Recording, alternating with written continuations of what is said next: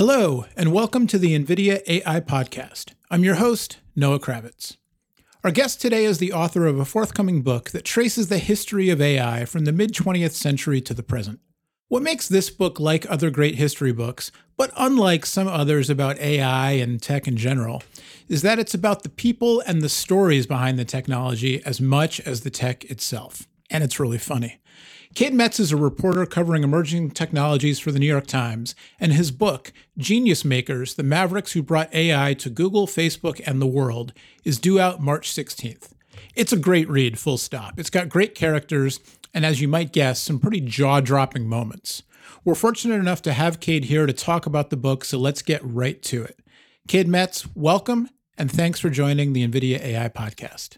Glad to be here. Thanks for having me. And I enjoyed your description. If there's one thing I want to do with this book, I want to show people that it is about people in particular, and that it is funny, and that people, including engineers and AI researchers, are fascinating, unexpected in some ways, and funny people. My father was an engineer, and he used to joke about all the cliches that were applied to engineers. And part of my mission, with the book, and part of my mission on Earth is to show people that engineers, coders like my father, are real, interesting, fascinating people too. Well, you mentioned when we were emailing, when we were getting this set up, and you sent over a preview copy of the book, that the prologue kind of drops you right into the narrative. And it does. And one of the things that I really loved about it was that it wasn't one of those prologues that sets you up with the story and then it changes tune when you get into the book proper and it's no longer about the people. It was just from the get-go, it's kind of as much the story of this world-changing technology as it is about this man who can't sit down. He has to travel cross country without sitting down because of this back injury. And then you tell the story of AI, through these people and all the skeptics and all the doubt they face and all of this stuff. So why don't we you kind of started with this, but why don't you give us the elevator pitch? What's Genius Makers about? Well, the other thing I'm seeking to do with this book is show people the reality of what has happened with so-called AI and what is happening and maybe what will happen, or at least point to it. Mm-hmm. That term artificial intelligence gets thrown around so much, and it gets applied almost to anything and everything. And that confuses people, I feel like. Sure. And it certainly confuses people, like my mother, say, who's not steeped in this area. And it's hard for people to understand, if they just read what goes on in the press, what is really happening. So much of it is hype. So much of it is nonsense. So much of it is misleading. And you've got some people on one side saying, we're on our way to a machine that can do anything the human brain can do. And then you've got other people whose qualifications are just as good, who are just as intelligent and just as well educated and just as steeped in this area. And they'll tell you, we're nowhere close to that. That's all nonsense. All this stuff about deep learning is way, way overhyped. All the technological progress is about to end. And if you hear all that, even if you're in the field, what are you supposed to do, right? Yeah. So my aim, and I got halfway through the book and I thought, wow, this was a mistake. My aim, though, was to try to encapsulate everything that has happened over the past 10 years and explain it to people. And, miracle of miracles, by the end of it, I felt like I had gotten there, mostly because I found these incredibly interesting people who some readers may have heard of, they may not have, but I don't think they know the full extent of this story and who these people are. And what I kept telling myself at my lowest moments was, if I can show people who Jeff Hinton is, and that's who you alluded to when you talked about the prologue. Yep. If I can show people who he is, this book can work, right? It's not about me or what I am doing. It is about him. He is fundamentally and in surprising ways, time and again surprising, a fascinating person. Let's get into that a little bit. And, without, I mean, spoiler alert, AI is still here, right? So, we're not going to spoil the story of AI, but without spoiling the details of the book, who's Geoff Hinton?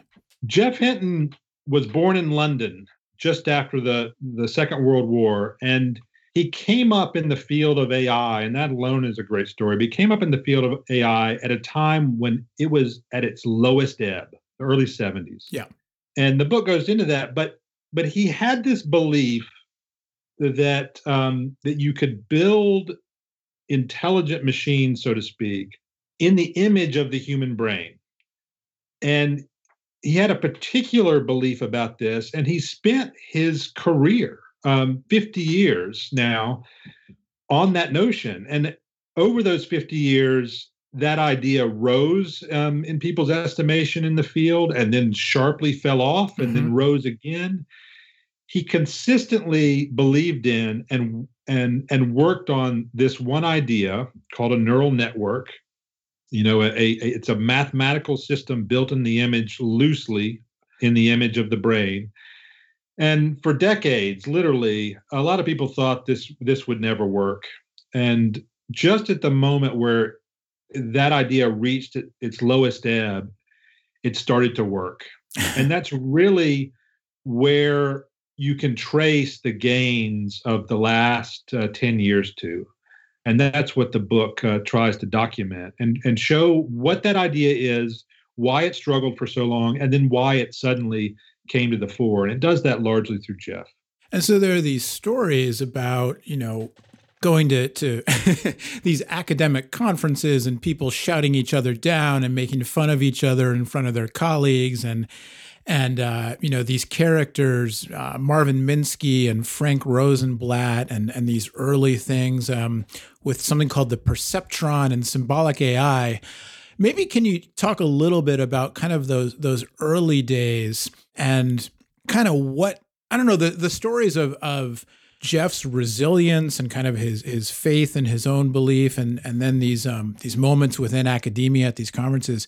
Can you just talk a little bit about that and kind of the things that had to happen just to get us to the point where, the past 10 years could even have a chance of happening? Yeah, I mean, what people may or may not realize is that the neural network idea that Geoff really latched onto in the early 70s goes back even further. It goes back to the 50s, or even the 40s, in some ways. But Frank Rosenblatt, who was a professor at Cornell and then at a sister lab of Cornell in Buffalo, he's one of the first people to build one of these things, and he had incredibly high hopes for it. And you could see this in the pages of the New York Times in the late 50s, where he sort of lays out this extravagant and unbelievable path for a neural network. He sees it, not only solving computer vision, but speech recognition, and becoming able to not only think but recreate itself and fly into space. And it's astounding. Yeah. People tend to believe these sorts of things when an expert is talking about them, and there was a lot of hype around this idea. And then the hype was debunked. And Marvin Minsky was one of the people who really turned against this idea. And they are a fascinating pair of researchers. They have a history together. They went to the same high school. Right. Yeah. And end up on the opposite, on either side of this idea. And they are a really good way of showing the tension here, and showing the tension that has existed in AI since the beginning. Mm-hmm. People think about it as a monolithic field sometimes. The New York Times in the past has said AI experts say. Well, that's not one solid, always always intent on agreeing with everyone else group. That's right. A group that really disagrees, and you have these tribes within that, and they often disagree. Let me tell you, those two guys, Rosenblatt and Minsky, really show how that can happen. I think especially for, this podcast in particular, a lot of times we have folks on who, have just done something, whether it's a DIYer who, did something cool at home that got some attention, or a startup, or even, an NVIDIA researcher talking about the latest and greatest. But I think what's so great about your book is this kind of earlier history that maybe people don't know about, or maybe, sort of read about, but you forget because things are changing so fast these days. But I want to ask you a little bit, just kind of latching on to what you were just talking about the AI winter. And maybe you can describe briefly for the listeners what that was, when it was, and how we got out of it. Yeah, the AI winter is, it's a common notion in the field. And basically the idea is these are difficult technologies to build, and you need a lot of money, and you need the backing of some, some really deep pocketed organizations. And, in the beginning, that was the Department of Defense and other parts of the government. And they funded people like Minsky and Rosenblatt, the Navy, among others, funded Rosenblatt. And, when Rosenblatt is making these grandiose claims and people believe it, the money comes in. And then, years go by and people start to realize, well, wait, this is not working as it would work. Yeah. Maybe we shouldn't fund this. And then you got people like Minsky saying, this is definitely not working like he said it would, and it's never going to work. And so then the money starts to flow to people like Minsky, and then Minsky's stuff doesn't quite work as he said it would, and others, and then the money goes away. And that's when you enter these AI winters. And then you have to wait a while until the technology progresses, but also until people forget that these overinflated claims can happen. And then they happen again, and people believe them again. And you see these cycles throughout the past 50 years. And in a lot of ways, we're in the middle of another hype cycle, right? A lot of stuff gets attributed to these technologies that is not really the reality.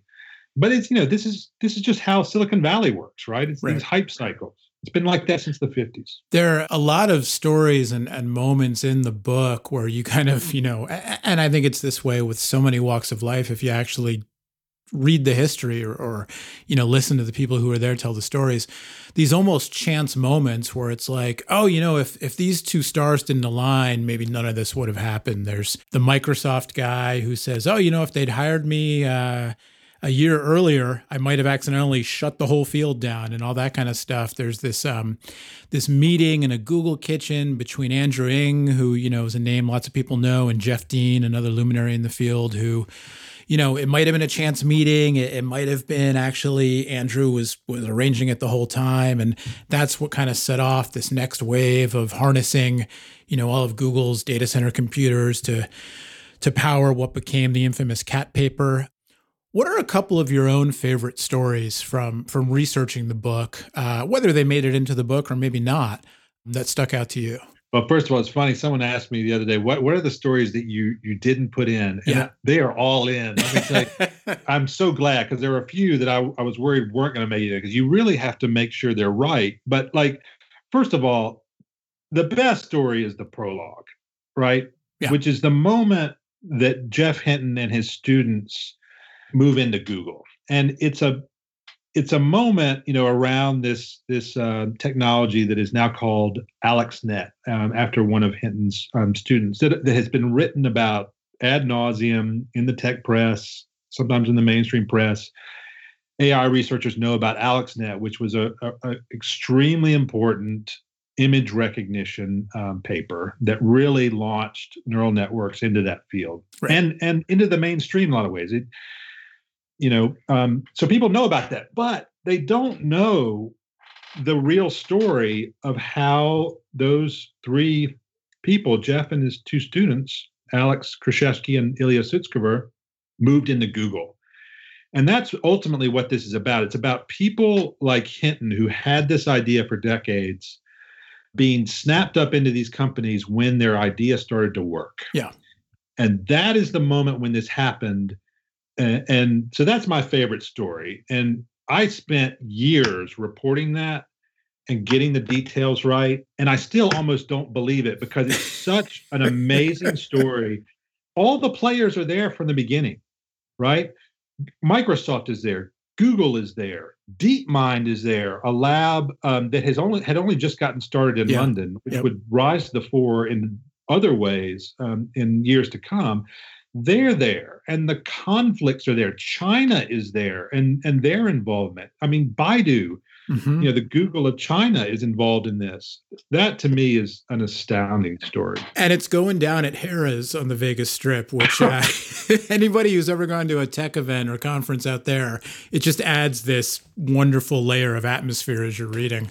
Yeah, so that's definitely my favorite. But there are so many others involving, DeepMind, for instance, and how they moved into Google. That is also an astounding story, and how Jeff Hinton, pops up in this. Like the guy, he's everywhere, and every time he pops up, it's in these like ways that you just cannot believe. And there's so many little, we mentioned kind of at the beginning about how the book is wonderfully funny, and to kind of tangent for a second, because I didn't want to interrupt you before, but one of the things that I love about the book, and I think makes for great reading on whatever the topic is, but particularly if it's a historical type of manuscript or text, is that you're able to write, the book is written in a way that is very readable, right? It moves at a nice pace. And as we've been talking about, it's so human and full of human stories, but you're packing an incredible amount of information and history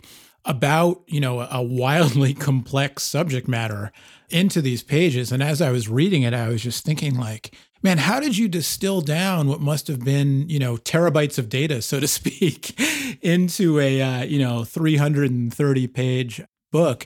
Can you peel back the curtain a little bit and tell us about, your process of when you got the idea for the book and how you started reporting it, and if that bleeds into, your work as a covering emerging tech, for the Times, all the better. But how did this all kind of get started, and how did you go about reporting it? Well, I had started covering this area when I was with Wired magazine, and had covered it for about 3 or 4 years, the rise of neural networks, and got a glimpse of what was going on, and a glimpse inside the lives of some of these people, including Hinton, and pitched a book along these lines. And it was when the hype was really at its height, and the book was bought, and I think it was a good pitch, and it landed the book a home. But the book, as it progressed, is nothing like the pitch. Like the pitch Sure. was that it was going to be about these people, and it was going to be a narrative. But what ended up happening is the story went in places that no one expected, including me. And what it ended up being about was, people like Hinton and their belief in this idea and their idealism. Yeah. And how that clashed in so many ways with these very large companies, which are driven by other motives. This happened time and again in ways that surprised a lot of people. And that really became the story. And that certainly surprised me. I mean, just as far as putting it all together, I couldn't have done this if I wasn't a beat reporter in this field, and hadn't done it for years, and really saw what was going on. It was kind of a product of my job. Sure. But in the end, I think it got to a good place. Have you met Jeff? Oh, absolutely. I talked to him today on the phone. And were a lot of these, and again, without asking you to reveal sources, details, et cetera, but were a lot of these stories related first person or third person, or, how were the stories told to you? Because the detail throughout is just, it's very detailed, right? So I'm just curious kind of how you went about reporting that stuff. Well, that is just about going over the same ground over and over and over again, going back to people, trying to get them to reveal a little bit more, going to new people with that little bit of information you got from the person before and saying, right, can you verify this? What else can you tell me? Like, for instance, that lead anecdote, that prologue, that, like I said, that took years to report. And to me, one of the most difficult parts of it, and one of the most important parts of it, was the sale price.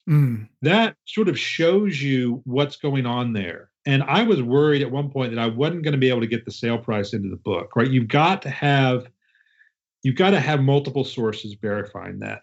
And this is just for the listener, this is the beginning when Hinton goes and eventually sells his company that gets him and his team into Google. Yes. And, I had the whole Jeff Hinton, he sets up this auction for his company, and it's just that I had how the whole auction played out, but I needed to verify, the price, and that just it just takes a lot of doing, especially because a lot of these people have moved into these very, very large companies, and that makes them hard to talk to. Right. So it's just a lot of about graft, as they say in the UK. We're talking to Cade Metz. Cade is a reporter covering emerging technologies for the New York Times out of their San Francisco bureau. But we're talking about his forthcoming book, Genius Makers, the Mavericks Who Brought AI to Google, Facebook, and the World. It's due out March 16th, which is in about a month as we record this. And again, just to say it again, it's a great read, highly recommended if you're listening to this pod and you're interested in any aspect of AI, let alone the history of how this stuff all come to be where it's at now. But Cade, let's kind of fast forward a little bit closer to the current day. And I wanted to ask you a couple questions about things kind of near the end of the book. One is about robots. Can you tell us a little bit about how Peter Abeel changed Jeff's mind about reinforcement learning and what that might mean and what Peter's work means for the future of robotics?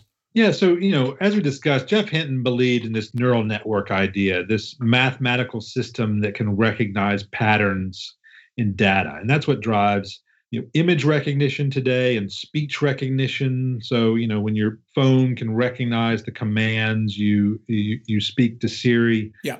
And it is driving a lot of natural language stuff. But one of the things, this has been applied to is robotics. Including self-driving cars and their efforts to recognize, say, pedestrians on the road or that kind of thing. And quick aside, people probably read the book. You'll be surprised at how early folks were working on self-driving cars. Absolutely, and it's so interesting how all this stuff dovetails. And it sort of happens at the same time people start believing in the self-driving car idea. But basically these systems that can learn tasks on their own can be applied not only to self-driving cars, but they can be applied to other types of robotics. And as you mentioned, what you can do is you can apply this idea to what's called reinforcement learning. And so that's when a system learns literally by trial and error, extreme trial and error. So there's this great scene in the book where this other researcher who was a colleague of Peter Abeel's at the University of California, Berkeley, named Sergey Levine. Folks might have heard the name. Absolutely. So he goes to Google and, they set up what they call the arm farm. And it's these robotic arms and they learn in this way. So they just put a bunch of stuff into a bin. And the idea is to get the arm to learn to pick up this stuff, but it has to do it by trial and error. So what it means is it just fails over and over and over again. And they go home for the weekend and they come back and it looks like the lab is covered in blood, right? and it's just like a crime scene. And it turns out it had tried to pick up and failed to pick up a thing of lipstick, and so there's just lipstick all over the place. But this goes on literally for days and weeks as these machines learn these tasks. And even Jeff Hinton has been really skeptical of this reinforcement learning idea. And there's a lot of tension in the book between him and the people who believe in this idea. Most notably the researchers at DeepMind, who we mentioned before. Yeah. But even Jeff Hinton comes around to this idea because he realizes that the amount of processing power needed to drive this, which is extensive, is now available in some ways, and it continues to grow. And that's what that's about. You just need enormous amounts of computing power to do that. So even he, sees some future in that idea, as extreme as it is. So one of the things that kind of stuck out towards the end of the book is that Hinton talking about how old ideas are new. And there's this idea that, there's kind of two threads to that. One is sort of how that plays out throughout the book. And then the other has to do with something that, if I have it right, that Jeff kind of first started playing around with this idea of capsule networks back in the 70s. And now 40 or so years later, he's working on capsule networks again. Can you talk a little bit about what a capsule network is, and then also maybe just around this idea of old ideas becoming new again and how that's a thread through Jeff's work? I'm glad you focused on this. There's another great character in the book, another student of Jeff's, and students of Jeff litter the book, but a guy named George Dahl. One of my favorite interviews. He's now at Google, studied with Jeff at the University of Toronto, and that's what he said, is that the theme in Jeff's lab at the University of Toronto before Jeff joined Google was old ideas are new. And what that meant is that if an idea had not been disproven, if there was still hope that it would work, if there was still a small chance that it would work and you believed in it, you kept working on it until you could prove it didn't work. And that alone is a fascinating idea. And it's an idea that's at the heart of so many good novels, so many good nonfiction narratives, right? People who believe in something in spite of everyone else saying they shouldn't believe in it. And that was the case here. And Jeff has continued, along those same lines. There's been a backlash in recent years, even, in the AI community, against neural networks and people who really take a lot of pride almost in pointing out their limitations, and their limitations are extensive. But Jeff has this belief in these kinds of systems that certainly continues and is, really part of who he is. And one of these ideas is a capsule network, which is almost like an enhanced neural network that seeks to be more powerful than what has come before. And it is an idea that he first had in the late 70s, and he started to revisit it. And there's a great scene in the book where he kind of demonstrates this idea to me. Jury's still out on what the effect of this idea will be, but it's just one of many that Jeff, 50 years later, continues to work on. And so to kind of land on the big question hanging out there for the initiated and not, will the robots take over? There's always been this tension, and it's in the book, and it's in the mainstream media and in the informed and uninformed discussions about this stuff, between what people call practical and general AI. There's this little anecdote, this little line towards the end of the book about how, and talking about, is general AI, not even is it possible, but is it worth focusing on? Is it worth thinking about? Or should we be thinking about more practical kind of task-oriented things? And there's a line about, does a robotic surgeon really need to know the baseball scores? Like, who cares? I just want it to be good at surgery. And so at the end of the book, you kind of note that Hinton maybe doesn't even really think that general AI makes sense. Can you kind of talk about that a little bit and maybe, throw your own perspective in covering emerging tech for so long and working on the book for years now? And what do you think about it? Here's my main aim there. And this is how I want to help people when it comes to thinking about this. And you're right, there's a lot of uninformed discussion, and this can be a confusing topic. But what I want people to understand is that if someone tells you that they are going to build AGI, artificial general intelligence, a machine that can do anything the brain can do, if they tell you that today, they don't know how to get there. Okay? So on some level, that is aspirational, and people will argue about that. But really, what this argument is about at this point is it's about a belief. And there are some people who are driven by this belief that this is not only possible, but possible in the near term. And there are some people who say, wait, hold on. How can you say that, right? We don't have any evidence that we can get there. And, it is, the chapter that tackles this is called religion. And some people see it that way. And I just, I want to make it clear to people that it's almost like any other, Silicon Valley company that comes to you and says, I'm going to build X. They're not there yet. And they may or may not get there. Even with self-driving cars, it's not clear when we're going to get there. Yeah. Despite the promises. So when it comes to a machine that can do anything the brain can do, that's a task far, far more difficult than a self-driving car. And that's what I want people to understand, that none of us know what the future holds there. So, any of us can say what's going to happen, and who can say that we're wrong, because none of us know. So aside from the book, what are you working on these days? Is there an emerging technology beyond AI that you're keeping your eye on? Well, what's so interesting to me is that all the stuff that is discussed in the book, all these threads the book follows over the past 10 years, they continue to play out. Yeah. Like, there have been some big moments since I finished the book. DeepMind essentially solving what is called the protein folding problem, which is a key problem in drug discovery and other types of medicine and biology. OpenAI releasing what's called GPT-3, which is this natural language system that does things that are unexpected.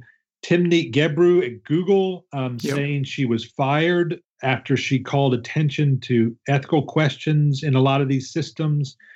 All that happened since I finished the book. All of them are just a continuation of what happened in the book. Right. And in some ways, they really echo these moments in the book. And what it shows is that these technologies are continuing to progress at an incredibly fast rate. And the questions that they raise have not been solved.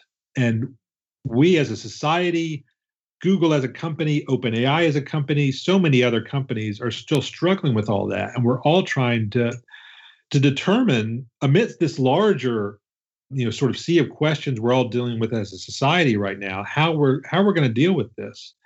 That's what I cover. That's what's so interesting to me, are these ideas, not only in and of themselves, which are fascinating, but what are their effects on the larger society? And that's what I cover on a daily basis.